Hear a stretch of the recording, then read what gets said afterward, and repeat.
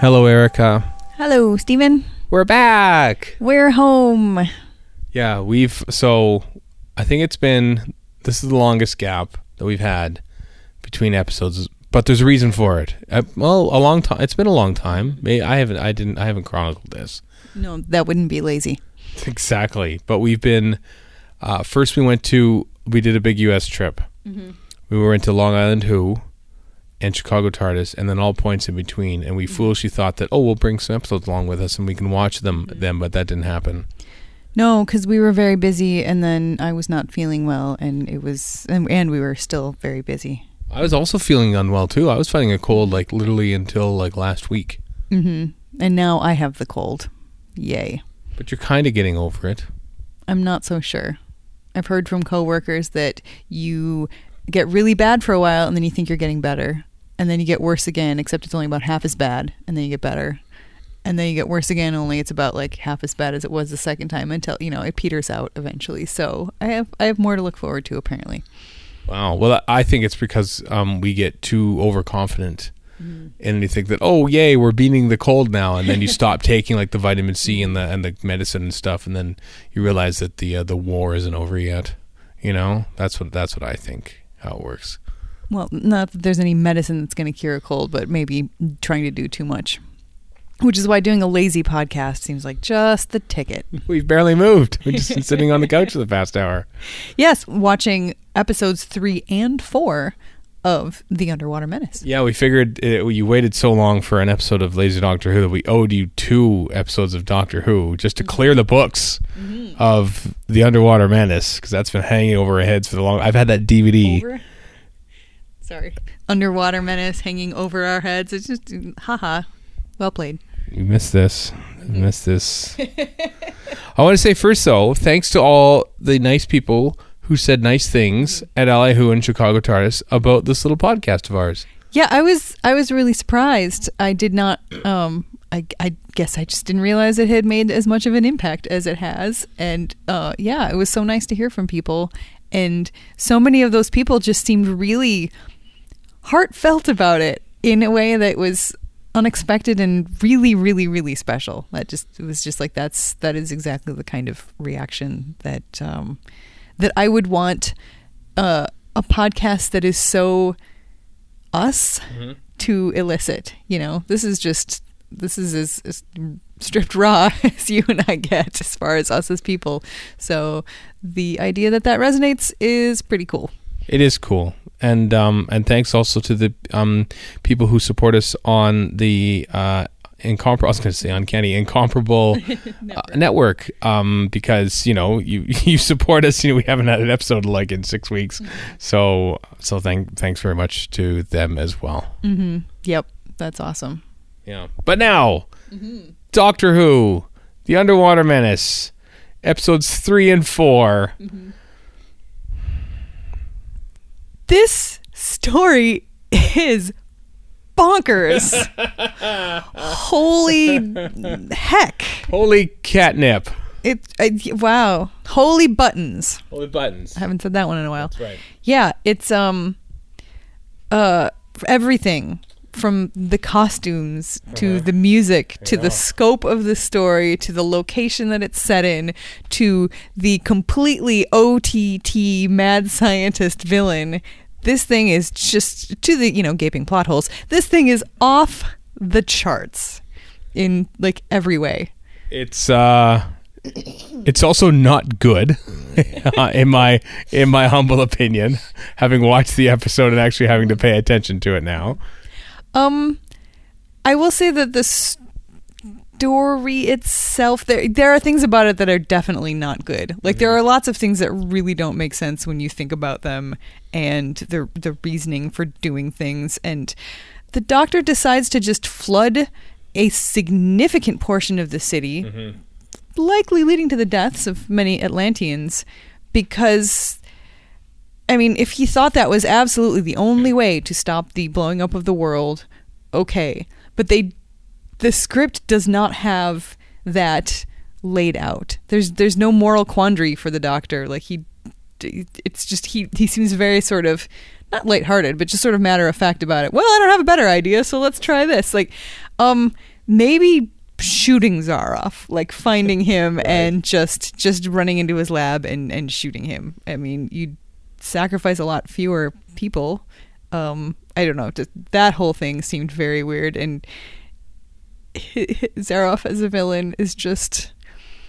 I'm kind of happy that we have this in the annals of Doctor Who history. Okay. To have somebody that big and that ridiculous and that over the top. I thought Anthony Ainley's Master was like the height of, I don't know, cray diva, but no, not even close. Had you so the famous line, the infamous line from the end of episode 3, which is the one existing episode that has been here for like I think ever. Well, I say ever, like I don't think it's ever been missing. That is like infamous in the annals of Doctor Who fandom. Did you know that it was coming, or did you know about the line "Nothing in the world can stop me now"? I did not know it was coming. When I heard it, I totally recognized it. Yeah.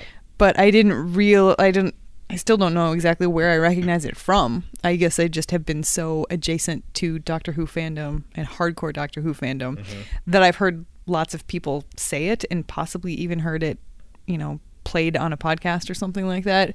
But I guess I didn't really realize that it was as big a thing as it is. And now that I've seen it, I get why. Yep. Joseph First in a weird performance in this story. Like there's some of his line deliveries, I'm not too sure what he's doing with them. I think he appeared on the Loose Cannon reconstruction. I think he actually had an interview with him or something. I think he explained what he was doing in that. I've never seen it, but I've heard that he's on it. But it's one of the weirder performances and one of the weirder characters. The achievement of destroying the Earth that he has, I just don't understand. But well, I mean, we talked about that 6 weeks ago or whatever it was, about that there is sort of a trope of the mad scientist who is so mad that what they want is absolute power over everything, over life and death. And like I believe I compared it to Davros and holding the file, or talking about it, and saying like, would I think I would, that Davros would actually wipe out all of creation, all of mankind, just because he could, just to have that kind of power. So this is the same thing. So I don't really have a problem with that as an end game.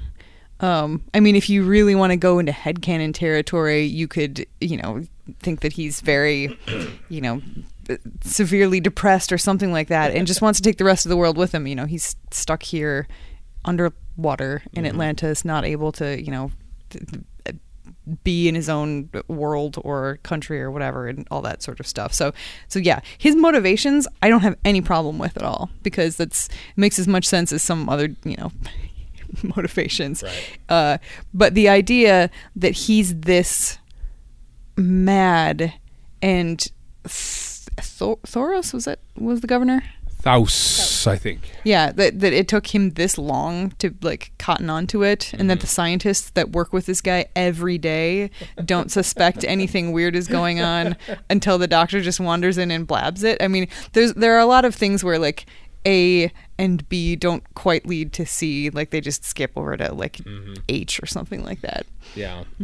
And as you say, the doctor has no real plan apart from going in and blowing or letting the water drain in, he doesn't even know for sure if it's going to stop. Yeah. He admits that he could, in theory, be literally drowning everybody in the entirety of Atlantis, himself and his companions included.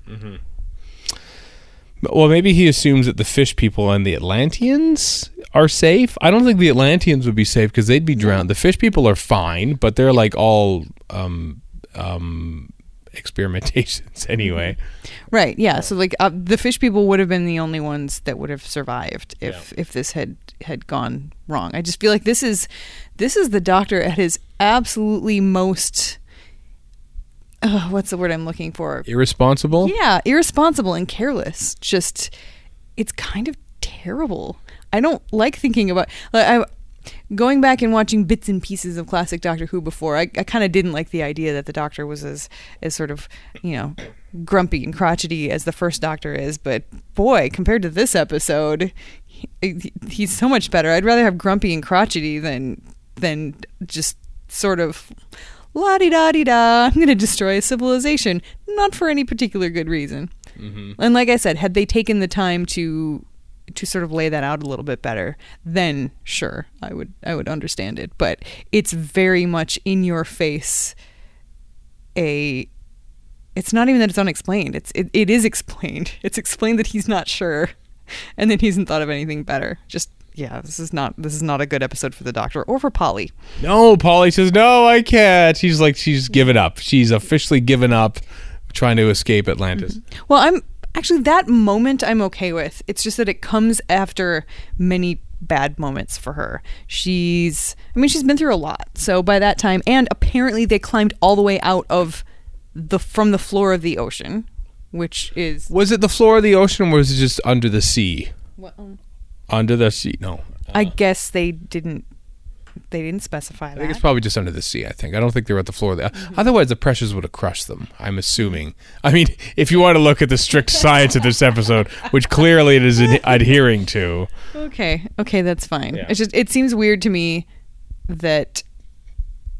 Like, why hasn't anybody come up to the surface to do anything before now? So there's another giant gaping hole. Well, that's where I assume those two sailors are from, because they were shipwrecked or something, and then they climbed down, and that's where they climb up from on this whatever this island is. Well, I mean, I think they probably got trapped the same way that the Doctor and everybody else did. Like they were, lured in or whatever. So, which means that some of the people of Atlantis have at least a connection with the surface, and they've done nothing with it.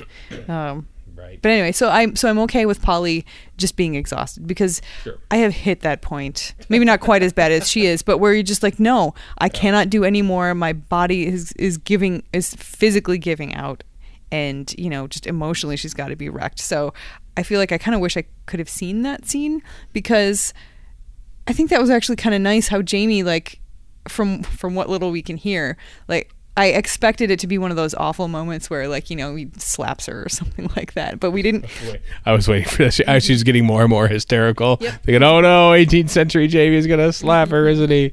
But we didn't hear a slap, so I'm assuming that doesn't happen.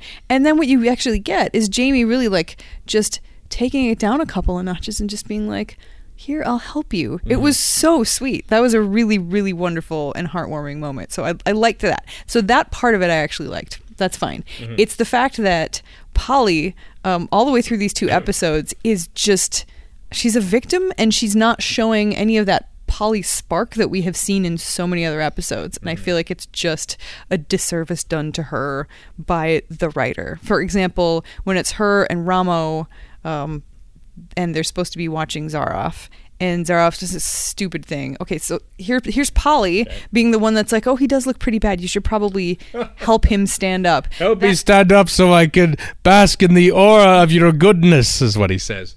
Yeah. Okay. You should probably let him do it.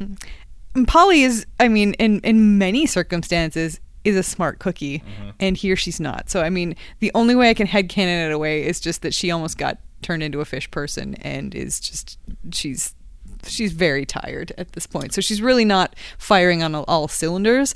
And then when Zaroff attacks Ramo and they're fighting, she literally kind of has her hands up to her chin, and she's cowering in the corner rather than picking up a stone and trying to bash him on the head or trip him or do anything. We've seen Polly be tougher than this. Like later on earlier in the episode when they kidnap him in the first place, he sort of knocks him over the head a little bit.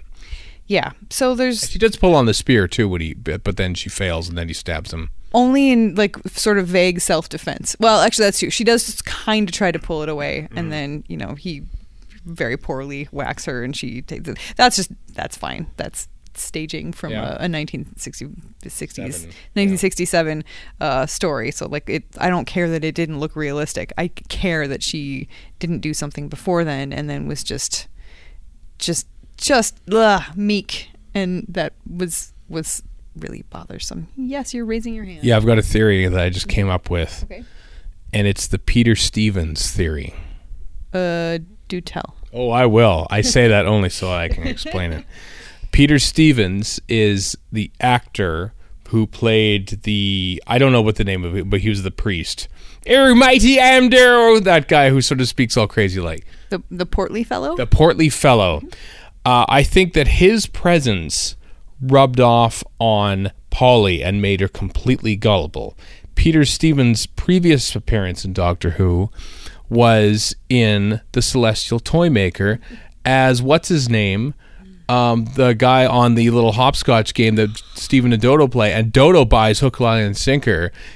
So I'm blaming something to do with the Peter Stevens and people who look like him in the universe, that it's because of him that everyone is gullible around him or in similar situations. So he makes the characters that surround the character that he plays more gullible. Or if you want to less behind it, but I just think people who look like him in the, obviously the actor is the actor, but anyone who looks like him or sounds like him, especially sounds like him, make you feel very gullible.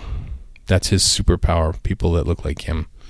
Maybe, given that the Celestial Toymaker is kind of like in a dreamland kind of thing, maybe he actually is that guy from Atlantis, transplanted and captured and kidnapped.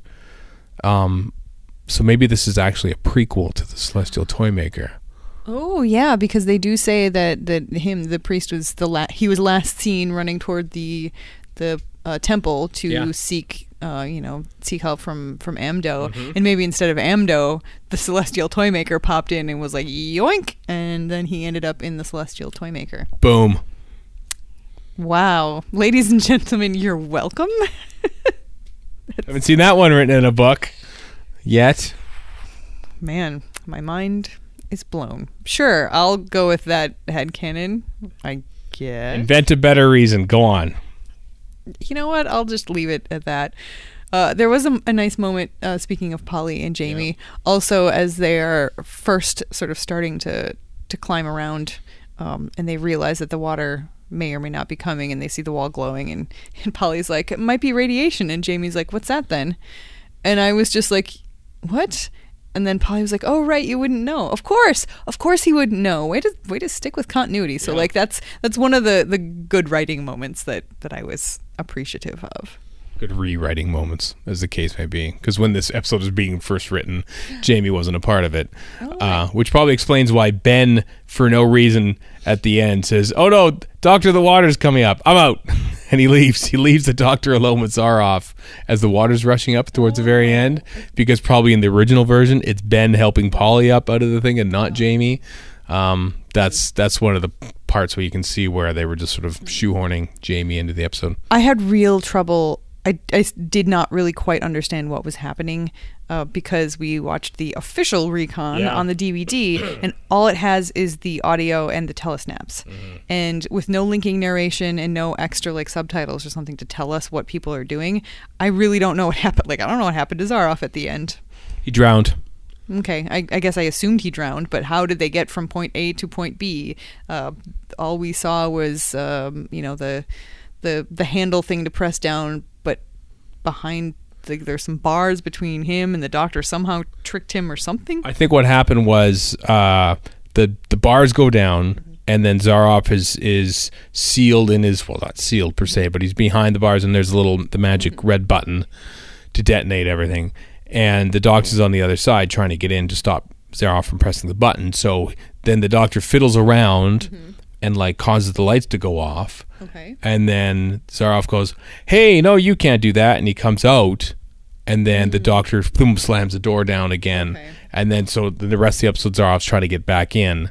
And like there's two missing, there's two censor clips from this story. The first one about Polly getting about to turn into a fish person, and then like literally about 3 or 4 seconds of Zaroff drowning underneath his head going underneath the water, which was deemed too much for Australian audiences in the 1960s. So that's what happened there.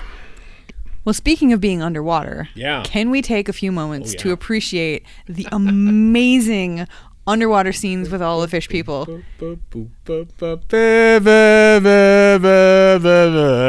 That weird music going on. That took like 2 minutes. That was the weirdest scene. But you liked it. That was amazing. It was so good. Mm-hmm. And I tend to be a person who's kind of like, I don't really want to see special effects for the case, for the point of purpose, just for the purpose of special effects. But here I'm okay with it because I was enraptured. It was just so cool. How did they do that? Those are people on wires? Yeah. Yes. I found it amusing that I looked over you because I was wondering how are you enjoying this sequence? And I look over and you go, "This is amazing!" And literally the second you said that, they have a close up of a fish person coming in. You can clearly see the wire. I could not see the wires. I was looking for wires in every shot, and I was like, "How are they doing this?" I couldn't see them. Yeah, I could not. Kirby wires, all on film, slow motion, and so not actually underwater. I was impressed by because I was trying to look at where because you could see little bubbles going up, and it didn't look like it was like superimposed or anything like that. I suspect that they had like a bubble machine just on the floor, but it took me a few minutes to like recognize that because I was like, oh my god, there's bubbles. Like I'm like for a moment I was like, they didn't really shoot this underwater, did they? No. And of course in my brain I was like, no, that's not a possibility. But it had me fooled because those actors did such a good job of being very fluid with their motions, and of course, like you said, the slow motion. And yeah, I mean, I realized that the only point they were trying to get across is the fish people are telling each other, like, the news is traveling along the fish vine. Yeah, as fast as fish people can talk and spread the word. Yeah, but they, oh my god, how much budget must they have spent on those amazing sets and the like doing all of that and all those costumes? It was, yeah. So as dumb as some of the plot stuff is and some of the story stuff is, I don't freaking care. I give it a pass. The story is amazing. The whole thing. I don't know. I just want to watch episode 3 again and again. That's all we had for like 30 years, so I'm not sure you want to do that. But I was just super, super impressed by all that. And, any of the costumes, not even just the fish people. Look at the priests with their big old crazy hats and the cloaks and the skirts made of seaweed and the amazing tops like Polly gets to wear with the like shells and stuff all over it. It was so inventive, and I'm sure a lot of people think that it looks ridiculous and cheap and over the top, and I'm thinking, you know what? This is a society that has been living cut off from the rest of the world, literally underground and underwater. They are using whatever they have at hand and trying to make it as pretty as possible. It seems totally legit to me. I mean, I wander around the Heritage Days Festival here and look at some of the native outfits and costumes and stuff from different countries around the world and think, you know what, compared to the things I'm used to looking at, those look really strange. They are very different, but I'm not going to judge them and say that they're bad or cheesy or cheap or wacky looking because it's just a different culture. And you know what? That's how I feel about Atlantis. I feel like this is just the clothing of a different culture. Kind of cool if Atlantis had a booth at Heritage Days. Yeah, except for the seafood would go bad within an hour and you couldn't eat it. That is a terrible way. I mean, literally within hours. I mean, sushi lasts longer than that, doesn't it? I mean, this is like, No, I don't think I would want to have sushi sitting out for a few hours and then eat it. That's a good point. So Atlantis cares very much about salmonella, which is, to their credit, is good. This is another thing that I find a little bit ridiculous. Okay, Zaroff has the technology to the technology to be able to blow up the entire world. You've got Dr. What's His Face actually turning people into Doctor Who. Other guy. Okay, sorry. Turning people into fish people. Using genetic manipulation and surgery or whatever, and they have no refrigeration. Like that's all you need to keep seafood from going bad is a friggin' refrigerator. What do? We have all these computers things. What do you turn the temperature down? What? Down? How do they keep the computers cool? There's got to be some type of refrigeration. Also, they're fairly deep underwater, even if they're not at the bottom of the sea. They're pretty deep underwater. Guess what? It's cold down there. Just put them in a friggin' Ziploc bag or some pieces of plastic, which you don't tell me they don't have plastic, and just stick it out in the water. I think you'll be fine. Yeah. So yeah, and that whole subplot. Also, while we're talking about the fish people Yeah. and their food and refrigeration. Okay, so they're slaves. Well, how are they being kept as slaves? What is keeping them near Atlantis? Obviously, it's not food because they are able to feed themselves. We don't ever see them being like physically threatened with weapons of any sort. I don't see anything like we're not told that Atlantis has some type of serum that keeps them from turning back into regular people so that they would die underwater. None of that stuff. So there's literally no downside to them refusing to bring in food. There's no risk. It's just like maybe when they got transformed they were that dumb. Like it just takes away their brains and they just never thought maybe I just shouldn't do what they tell me to do. I mean, it's not like somebody's going to come out there and beat them. Nobody else can come out because they're not fish people. Dumb. So I might have said this earlier, but the director of the Highlanders was originally assigned to direct this story. It says this thing can't work. And it was only brought in because they couldn't have another story written, and they were literally like getting to the point where they needed to make an episode today to go out the very next week. So Underwater Menace had to be made, warts and all. Thanks, Julia. What was it? Julia Smith. Julia Smith. Her second of two stories that she directed. First one being The Smugglers. Jeffrey Orm. This is his only ever Doctor Who story that he ever wrote. Thank God. I feel like Julia Smith did an amazing job given what she had to work with as a script that just made no sense. Yeah. It's sad that this is her last one because you almost think that really should have like given her a better one to go out on. Yeah. You're giving her. I feel like she deserved another script after this to make up for it. Yeah. Never happened though. Maybe she said, "To hell with this, I'm out." I kind of wouldn't blame her if that was the case. Yeah. But it was, in many ways, this is one of the most epic stories of Doctor Who that I have ever seen. I can't believe I waited this long to experience this. Although I guess I'm glad I did because I got to see more of it moving now than I would have years ago. That's true. As did I. Having seen the proper restored episode 2 and episode 3. Good work, restoration team, on making the existing Doctor Who that we have ready to enjoy by all. Hear, hear. So, and at the end of this episode, the TARDIS spins out of control because the Doctor thinks he can control the TARDIS, but he actually can't. Yeah, like I said, not a great story for the Doctor because he totally just gets goaded into doing something foolish that, since we don't know what happens, could lead to the death of him and all of his companions and his precious TARDIS. Like, what is wrong with the Doctor? I don't know. Like, this is not good, Doc. Not good. No. But his adventures will carry on next time. Do you know what story's coming up? I never know which story's coming up. Tell me. It's the Moon Base. I wondered if it would be the Moon Base. Have you seen the Moon Base? I have not, but I've heard many podcasts about it, so, I kind of know the story. Polly makes coffee? Or saves everybody by discovering something about the coffee? Well, I won't go into spoilers here, but if you've seen the 10th Planet, you've seen the Moon Base, essentially. But but hey, this 2 of the 4 episodes exist, and the other 2 are animated, so we get some moving images. That's exciting. Yeah, I think so too.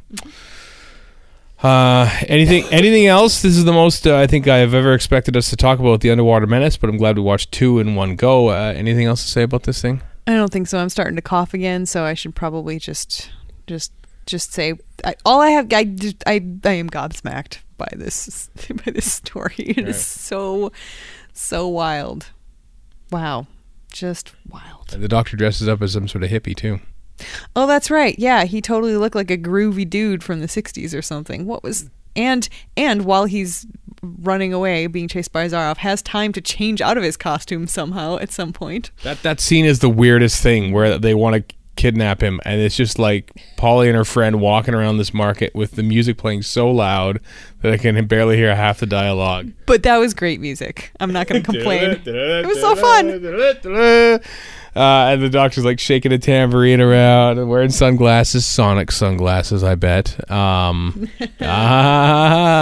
And then all of a sudden, Zaroff's there, and it's very strange. It's a weird scene in a weird episode, at a weird story, in a weird time in Doctor Who.